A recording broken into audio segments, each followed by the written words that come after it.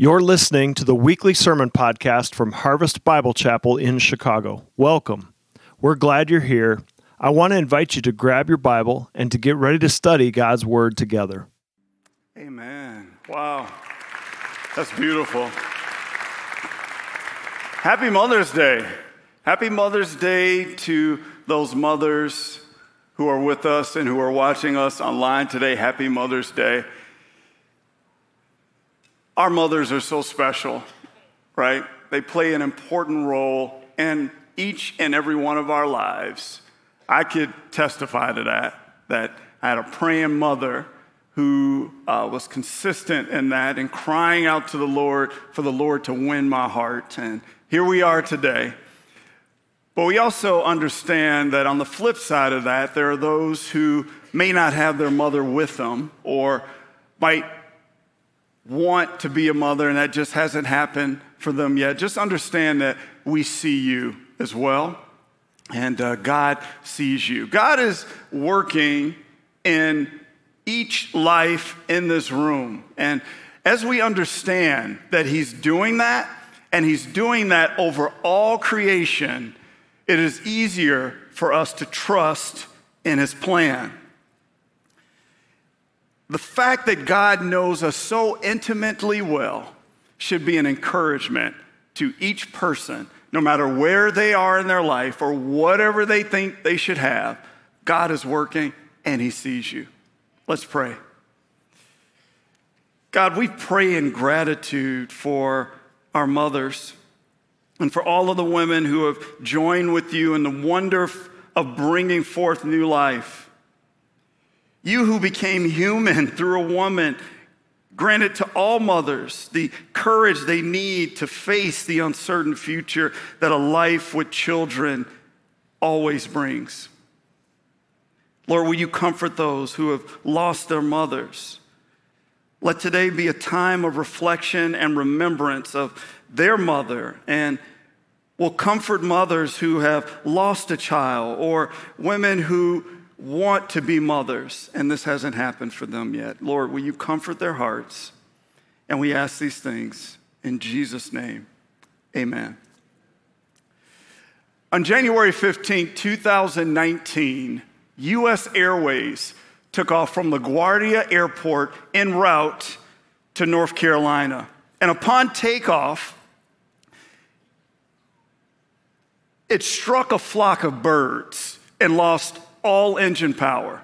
The pilot, Chelsea Sullenberger III, made several lightning-fast decisions and performed dozens of complex maneuvers in a couple of minutes. And the plane landed safely on the Hudson River. Many people said that it was a miracle, and I wouldn't for a moment say that God was not involved in the whole thing. But the reason the plane landed safely was that Sullenberger had been flying planes and gliders for 30 years and teaching others to do the same. His character had been formed so that all of those complex thoughts and all of those complex maneuvers were second nature to him. His knowledge and understanding of how to glide a plane allowed him to effectively land the plane safely with no engine power whatsoever. Amid unforeseen circumstances, saving everyone on board. It was the crash landing that didn't crash land. It's known as the miracle on the Hudson. And the miracle is that the right pilot to handle all of these complex maneuvers happened to be in the cockpit that day. He happened to be in control that day. Sully didn't have to scramble and try to figure out what was happening, losing valuable time. No, he already knew what was happening, and he already knew what to do. Today in the text, we will see a God who is not only the right pilot, but the perfect pilot in our lives. He knows and manages and handles the complexities and problems of each and every one of us. and has a solution even before they happen. Today, we're going to explore Psalms 139, so you guys can head on over there, and we'll see David acknowledging the attributes of God.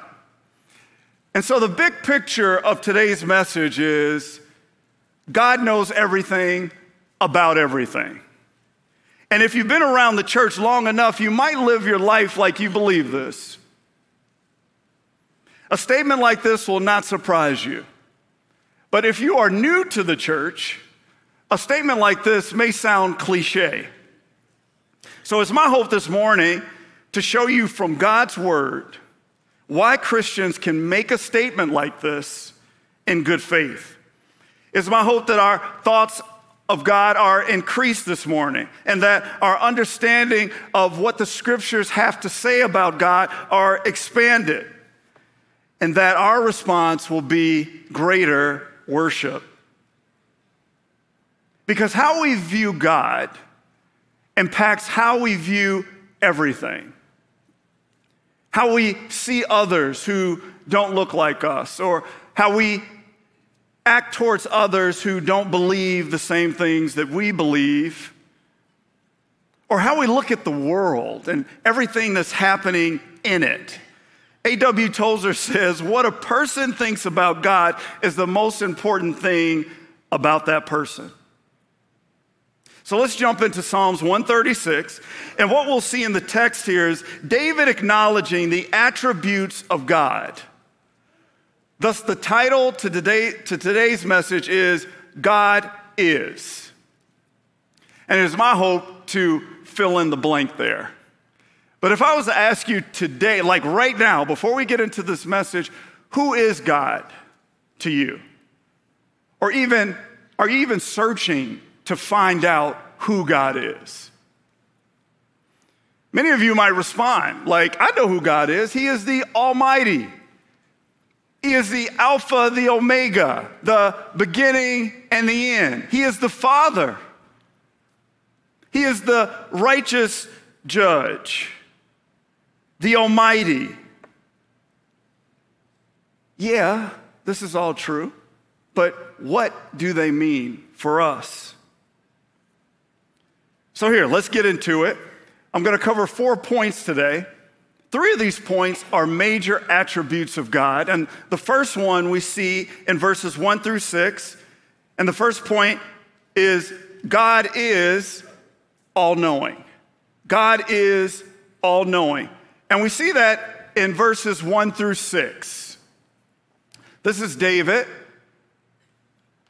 praising the Lord. It's beautiful the way that he does this. He says, "Oh Lord, you have searched me and you have known me. You know when I sit down and when I rise up. You discern me, my thoughts from afar. You search me out, my path and my lying down, and are acquainted with all of my ways. Even before a word is on my tongue, behold, O Lord, you know it altogether. You hem me in behind and before, and you lay your hand upon me. Such knowledge is too wonderful for me. It is high. I cannot attain it." That's so true. And that is the right posture. God's knowledge and God's thinking is so high that we cannot even attain it. Even some of the great theologians have tried to explain it. The first one here, Wayne Grudem, yes, Wayne Grudem says this: God full knows himself and all things actual, possible, in one simple eternal act. Charles Ryrie puts it in these terms: God knows everything actual and possible effortlessly and equally well. Just grasp what they're saying here. God knows all things about himself, which we can't forget that he has no beginning and no ending. He is eternal. He is without end. He knows everything that is, that will be, and is to come. But I probably like A.W. Tozer's response to this text the best.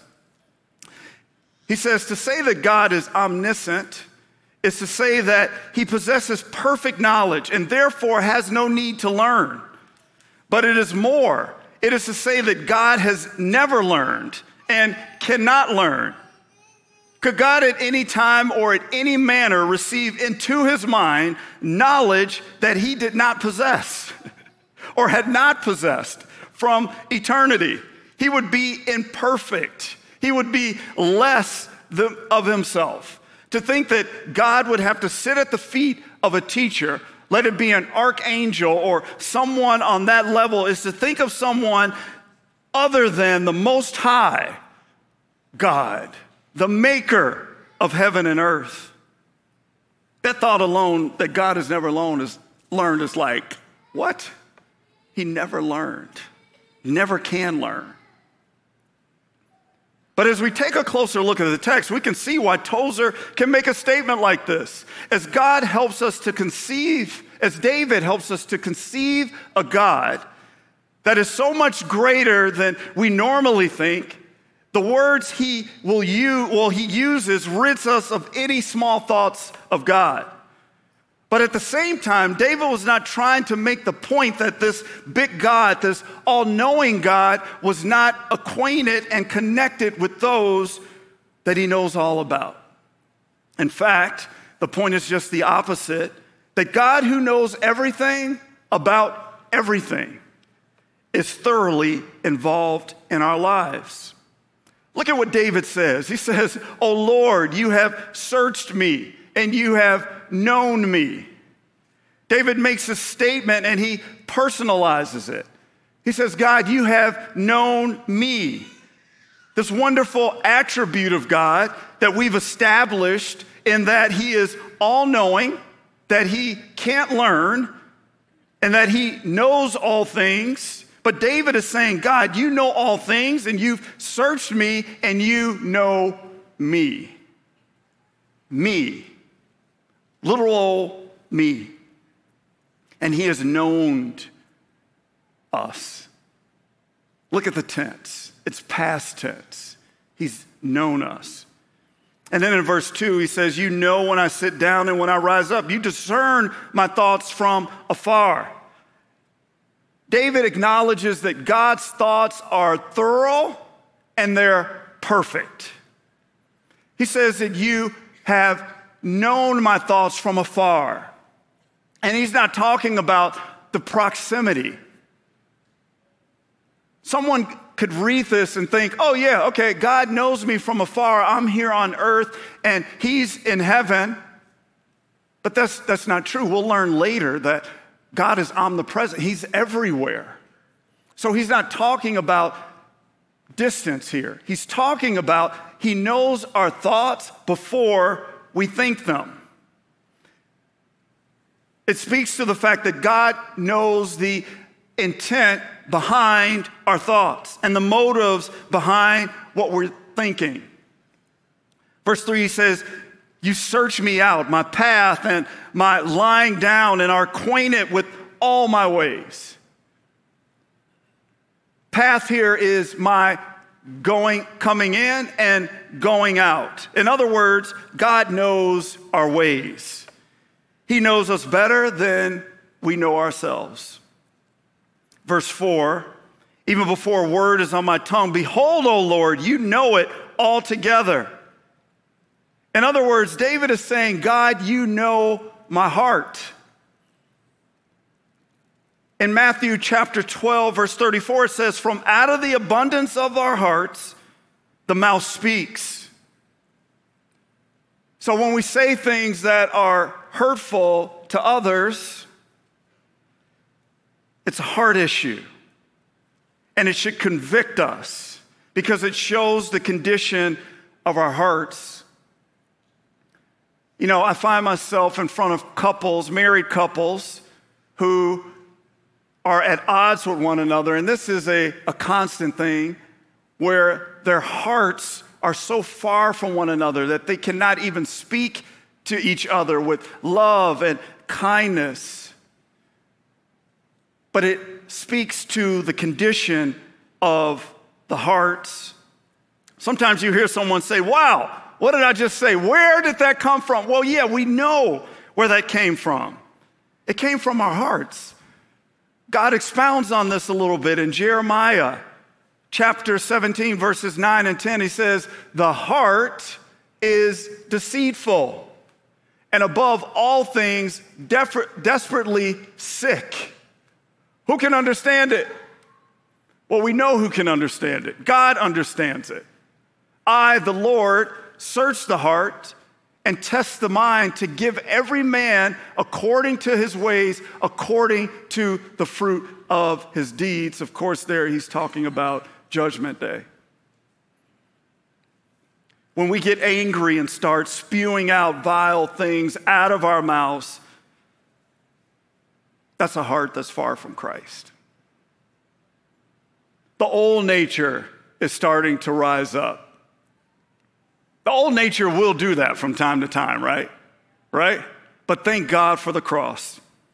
Because when our old nature is rising up, we can overcome it by putting on the new nature of Jesus Christ that is living on the inside of each believer that has put their trust and hope in Jesus. Our old nature wants to rise up. But Harvest, we have to resist our old nature because greater is he that is in you than he that is in the world. We have victory over our old nature. God knows the motive behind every social media post. Are we modeling out Christ in what we post on social media? Are we trying to bring people together? Are we trying to bring glory to the Lord? Or are we tearing people down and bringing division in that? Verse 5, you hem me in behind and before and lay your hands upon me. David is relating his confidence in God, that God hems him in. This idea of hemming in comes from a Hebrew word, which means it's a military term, which means that we have you surrounded, or it refers to fortification, or you might have heard the term, we have them pinned down. It's like that. And so David is saying, God, you have me surrounded. You have me pinned down. And you're protecting me. You're guarding me. It says you lay your hand upon me. That's a picture of nurturing. Like you're with your wife and you just lay your hand around her like, babe, I'm here with you, or your son or daughter, and you're just trying to comfort them. It's a picture of comfort, that God comforts us. You might have been at a funeral or two where someone was up front giving a speech and they get emotional and they can't get the words out, and someone just comes from behind and gently holds their shoulder and lets them know that they're there, and immediately they're comforted. It's also a picture of I'm valuable to God. He comforts me. He protects me. I'm valuable to him. And then verse 6, David says, such knowledge is too wonderful for me. It is high. I cannot attain it. This statement is a statement of humility. It's a statement of surrender. Things go on in our lives, and it's hard for us sometimes to surrender because when we go through problems, we're like, God, I want to know what's going on in my life. I want to know, and I want to know now. We can go through a lifetime never knowing why we go through certain things. And God even gives us comfort in that.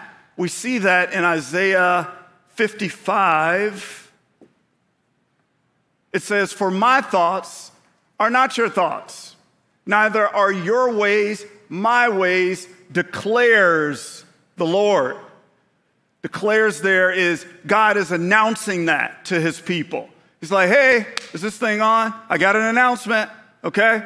My ways are not, we are not the same. For as the heavens are higher than the earth, so are my ways higher than your ways, and my thoughts higher than your thoughts. I find myself quoting this verse at funerals where people have been taken way too soon or abruptly. And it's simply because I don't really have anything to say to that. Like, how can you explain a 17-year-old that is no longer, or a 9-year-old who has gone to be with the Lord? How can you explain that? We can't. We don't know God's ways. And he encourages us in Scripture. He says, you don't have to know my ways. Have comfort in that. Have comfort in the fact that I love you and I am working all things out for your good. We can't know God's plans because they are far above our ways. And that's so hard for us to accept sometimes, right? Even to fathom. But David is acknowledging that God's plans are high and lofty, and we just can't understand. All right, point 2. You guys trekking with me? You doing good? Okay, all right. Point 2, God is everywhere. And the theological term for this is omnipresent. And we see that in verses 7 through 12. But first, I'm just going to read 7 through 9. It says, where shall I go from your spirit? Or where shall I flee from your presence? If I ascend into heaven, you are there. And if I make my bed in Sheol, you are there. Sheol is a reference to the grave or to hell, to the grave or to hell. And then David says, if I take the wings of the morning and dwell in the uttermost parts of the sea, and we'll see, he says, you are there.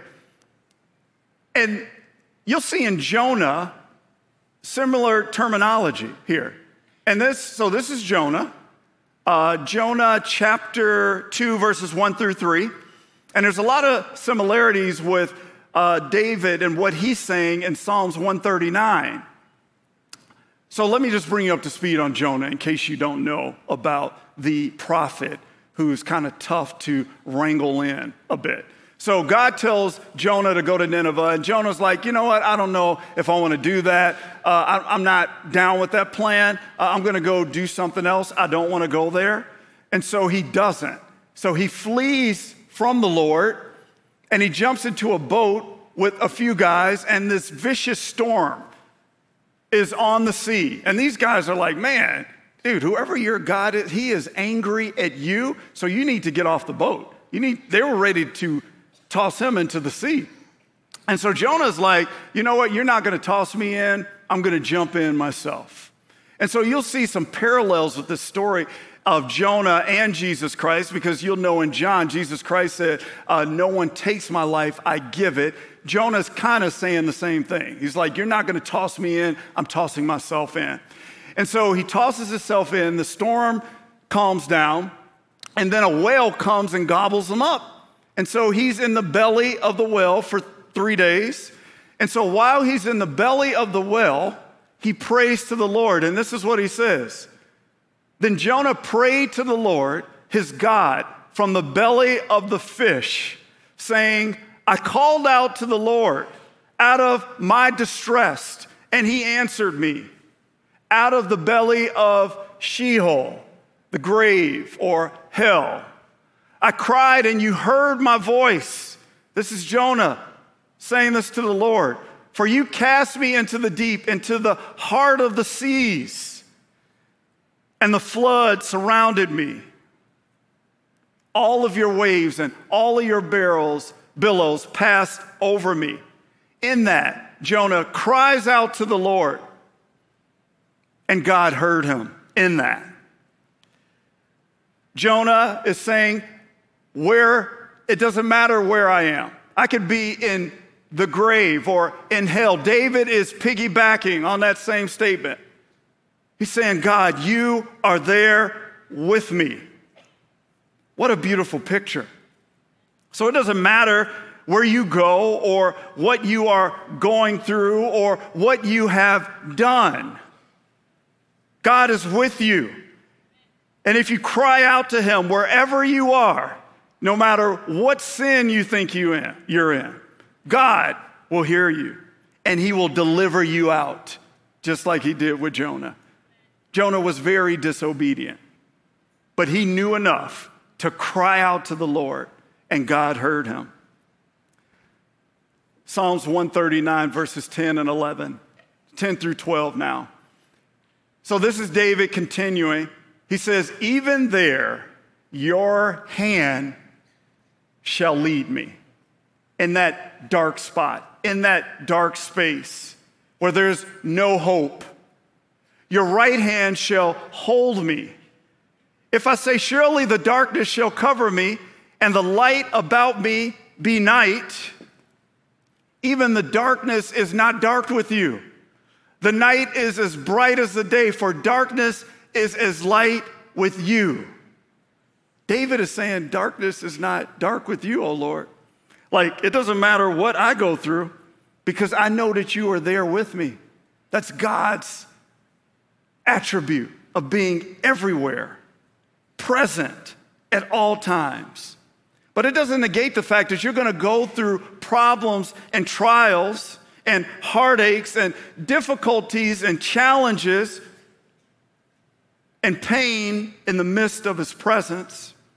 There's no reason to think that if you're going through a hard time that God is not there. Sometimes when someone is going through a tragedy, the first thing that they'll say is, where was God? He was there. His word says that he will never leave us or forsake us. Jesus had the same feeling on the cross. Remember, he said, why hast thou forsaken me? It's a normal feeling to feel that way. But I like the picture that David is painting here as being in the arms of God. It's just like a baby in the bosom of their mom, crying. That baby's not having a good day, right? He's crying. It might be, a bad day in the mind of a baby, right? He has something in his diaper or he's hungry and he can't go get it. And he starts crying. All the while, he's in the bosom of his mother.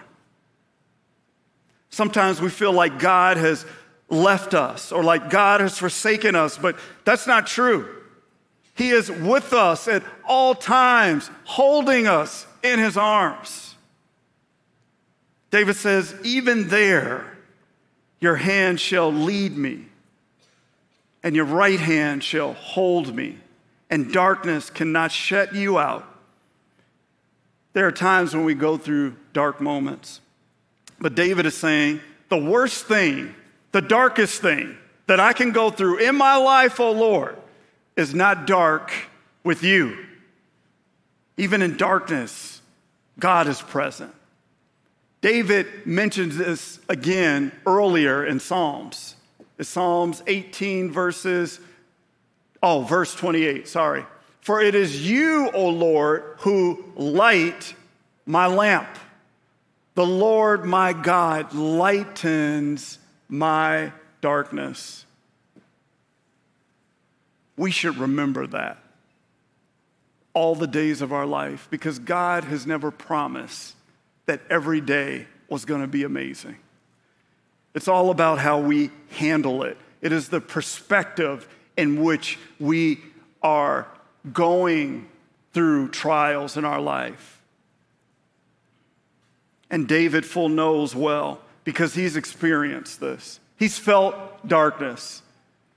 Remember when King Saul was chasing after him, and David is sleeping in caves. He felt the darkness. And he felt the darkness of losing a child. He felt the darkness of sin. He felt the darkness of death. So he knows that God can lighten darkness because God has done it before. And it is of great use to us to know the certainty of the things that we have been instructed in God's word, that we may not only believe them, but that we are able to tell why we believe them and give a reason of the hope that we have in Jesus. David for sure knew that perfectly. And he knows that God knows him perfectly as well. Point 3, God is all power. God is all power. This is his attribute of omnipotence, which means unlimited power, able to do all things. And we see that in verses 13 through 16. It says, "For you formed my inward parts. You knitted me together in my mother's womb." How beautiful is that? "I praise you, for I am fearfully and wonderfully made. Wonderful are your works. My soul knows it very well. My frame was not hidden from you when I was being made in secret, intricately woven in the depths of the earth." Let's stop right there for a second. Knitted and wonderfully made. If you've witnessed your mom knitting or your grandmother knitting, you know that that's a process, right? And in the beginning, it doesn't look so great. Just like we didn't in the beginning, right? We just started out as two cells. And so then what happened? No, you learned that in health class, right? Okay, I'll fast forward. We started out as two cells in our mother's womb. And God began to put us together. And he began to make these arteries and blood vessels and veins and everything that makes us who we are today. He created healing systems within our body. There's no need for Band-Aids. God created Band-Aids. When you get a scar, blood platelets gather together and they seal the wound. And then it creates a scab. And then the scab falls off and it goes away. So Band-Aid and Neosporin needs to pay their tithes because God is doing it, not them. But isn't that a beautiful picture? And then we all have DNA. And everyone's DNA is different. Every single person is different. What a beautiful picture. Being knitted by the God of the universe. And then he gave us the blessing and trusted us to make people. We're people makers. I can vouch for it. Me and my wife made a person. And some of us, like Pastor Dave Lerner, he makes a lot of people. But what a beautiful picture that is. David is also comforted by the fact that his days are numbered and that God's knowledge encompassed in his life to know him well enough to know his days. And let me just add one more. Every hair on your head, too. And every tear that you cry, God is saving that in a jar. What a picture of his love and kindness towards us. And it's an aspect of David's confidence in the Lord related to the knowledge that he is created by conception to birth. He says, in the depths of the earth, in verse 15. This is not a geographic reference, but he's talking about in the womb. He's being conceived and knitted. And in verse 16, he confirms that God has not only created us, but knows the precise number of days. Verses 17 through 18. There's two things that we see here. David says, your eyes saw my unformed substance in your book. Wait, I'm sorry. Wrong verse. These are the two things that we see here in 17 and 18. How precious to me are your thoughts, O Lord. How vast is the sum of them. If I were to count them, they would be more than the sand. I awake and I am still with you. The two statements that he's making, precious and vastness. I want to focus in on that for a second. How precious are your thoughts, O God? How vast is the sum of them? David is talking about the value of God's thoughts and the vastness of God's thoughts. David says, how precious are your thoughts? Precious in Greek is polytimos, which means valued. But in the Hebrew, it means weighty, rare, and costly. How valued are your thoughts, O God? David is saying that your knowledge is of great worth. Do you consider God's knowledge as great worth? Do you consider God's knowledge as great worth? This book, this gift that he gave us, full of examples of his character and his kindness towards us. Do we value it? Is it great worth to us? Do we see it as heavy and weighty? Heavy enough to anchor our soul in it? Do we cry out to the Lord saying, Lord, I need a word from you. I need to hear from you, Lord. I know as a pastor, that is a constant cry. And many of the pastors on our staff is constantly asking the Lord for wisdom, especially as we prepare to deliver a message. It consists of utter surrender and crying out to the Lord. Lord, I need a word from you.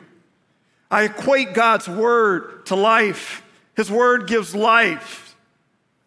We live in a world that's dark and decaying all around us, but it is God's word that gives life. It recharges us. It reinvigorates us. It gives us strength and the abilities to do the things that God has called us to do. I'm not qualified to be in front of you and deliver a message. I'm actually terrified right now. I had a fear of public speaking when God called me into ministry. I'm not worthy to be the associate campus pastor at Harvest Bible Chapel. But it is God who lives in me that gives me the power and the authority to firmly and aggressively preach his word to all of the nations, baptizing people in the name of the Father and of the Son and of the Holy Spirit. And that should be the posture of every follower of Christ. No matter what you think you can do, God knows your abilities. He knows you. And that is what God's word is to us. It's precious. It's the word of life because it allows us within these pages of Scripture to clue in on the thoughts of God and his very heart. When we see him showing mercy to someone in his word, it helps us to say that our God is merciful. How precious are your thoughts towards me? Vast is the sum of them.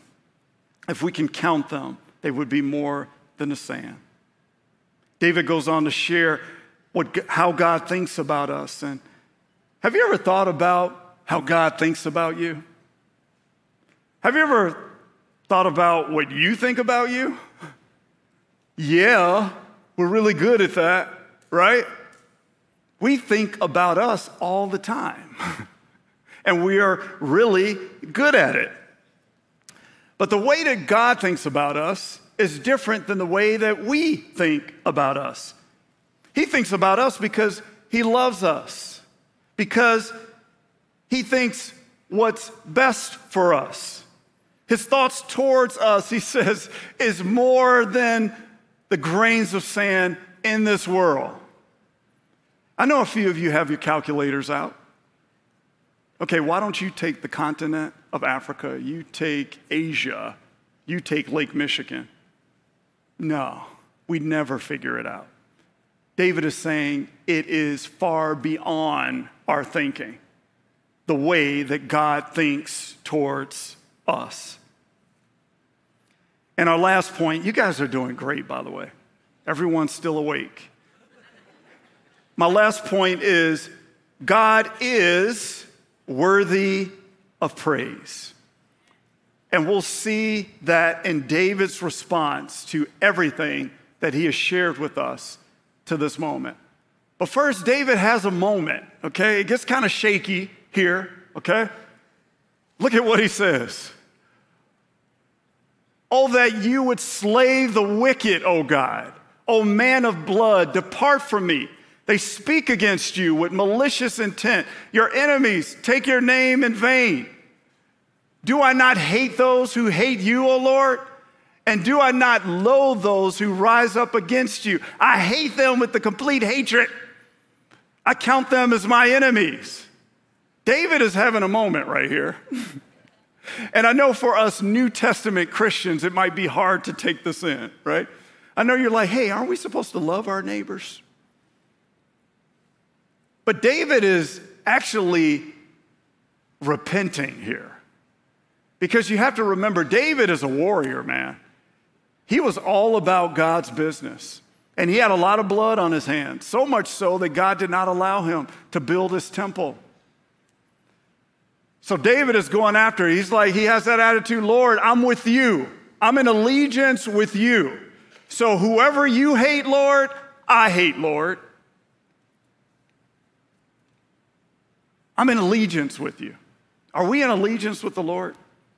Like when we go outside of the four walls of this church, not saying that you stand on the corner and tell everyone that you hate them, but this is a posture of David saying, God, I'm with you.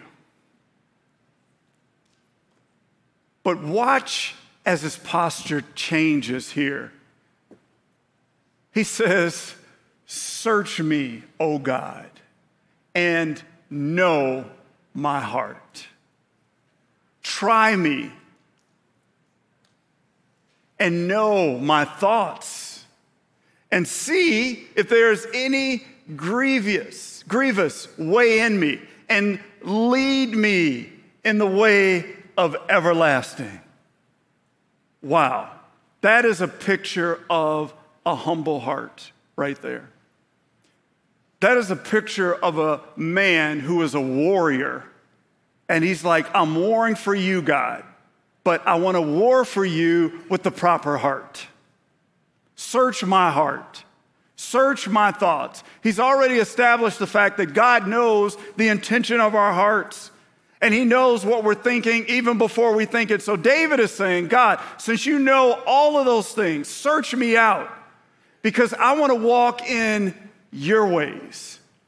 And I want to be led in the way of everlasting, eternal life. That should be the goal for each and every follower of Christ in this room. David is basically saying, your knowledge is so high that I can't attain it, so I'll just yield to it. I'll surrender my life over to you. How's that going, Harvest, with you? The God who knows our hearts and the intent of them. Is there anything on our heart that we need to surrender to him today?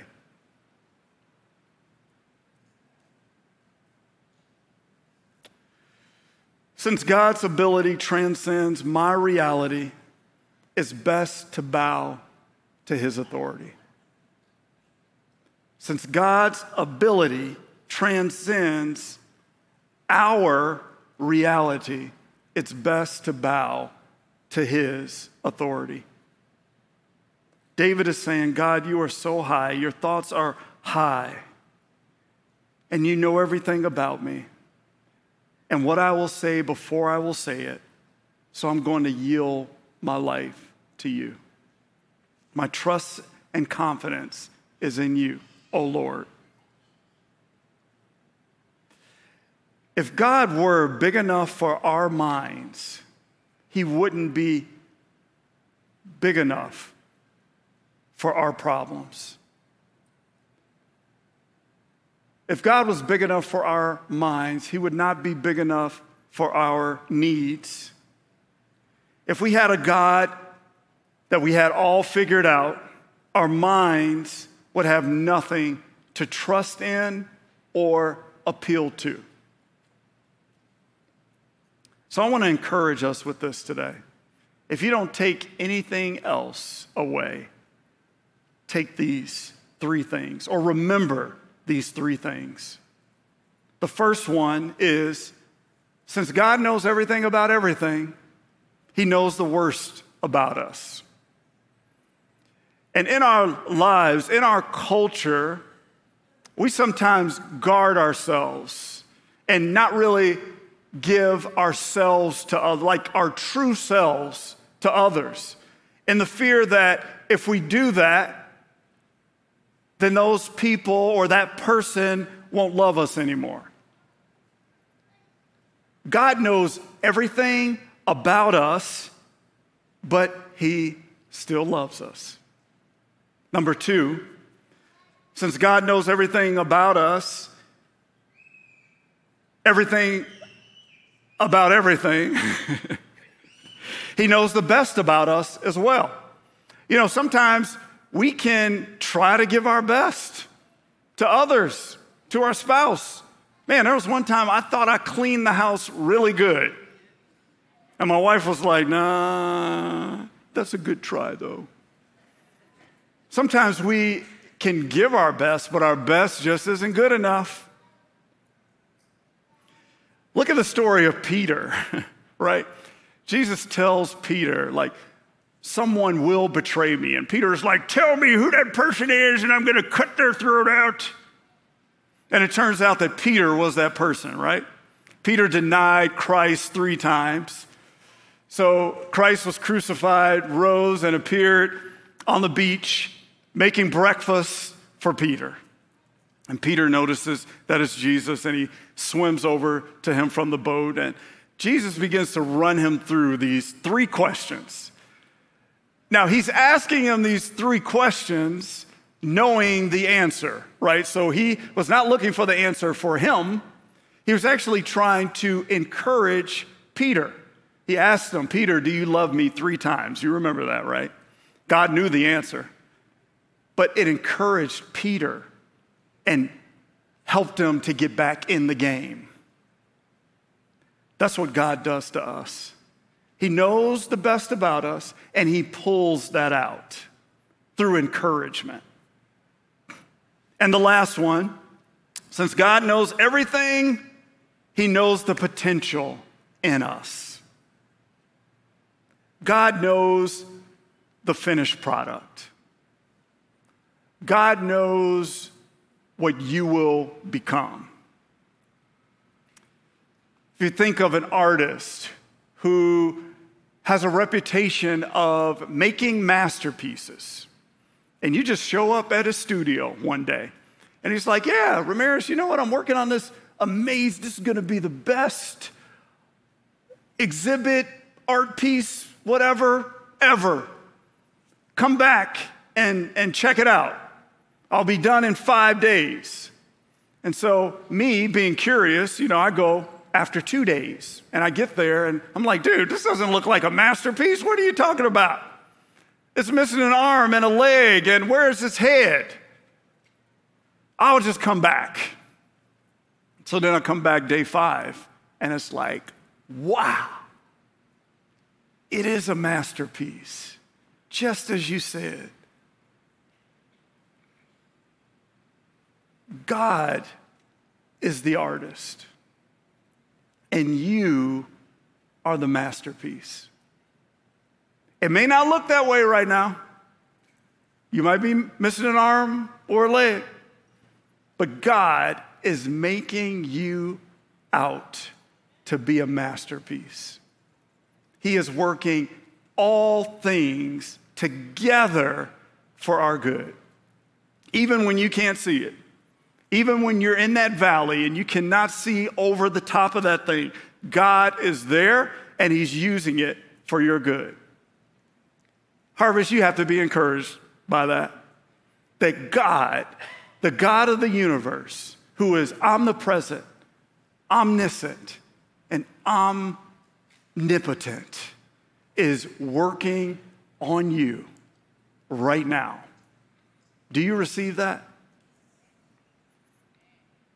Do you love the Lord enough to live out the full potential that he has for you?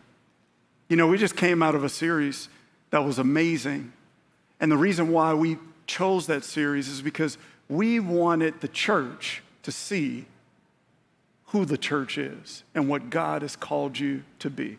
And many of you have taken the spiritual gifts test.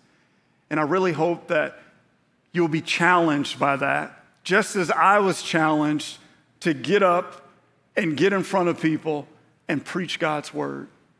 Because the giftings that God has put on the inside of us are put there to bring him glory. Let's pray. Lord, we thank you for who you are in our lives. We thank you for the fact that you are all-knowing.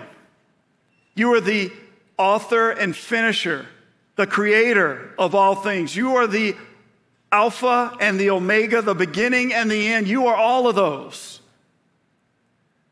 And yet, God, you still have chosen little old us to build up and encourage and to be with throughout the trials that we go through in this life. And so, God, I just pray that right now, through the power of your Holy Spirit, that someone who is going through a trial or going through heartbreak, that they will feel your presence, that omnipresence, that wonderful attribute of who you are, and feel your comfort. God, we thank you for everything that you have done and everything that you are still yet to do in the lives of your people. We ask these things in Jesus' name, amen. Thank you for listening to the weekly sermon podcast from Harvest Bible Chapel in Chicago. For more information and how to get connected to one of our campuses, go to harvestbible.org. Tune in again next week for another edition of the Harvest Bible Chapel podcast.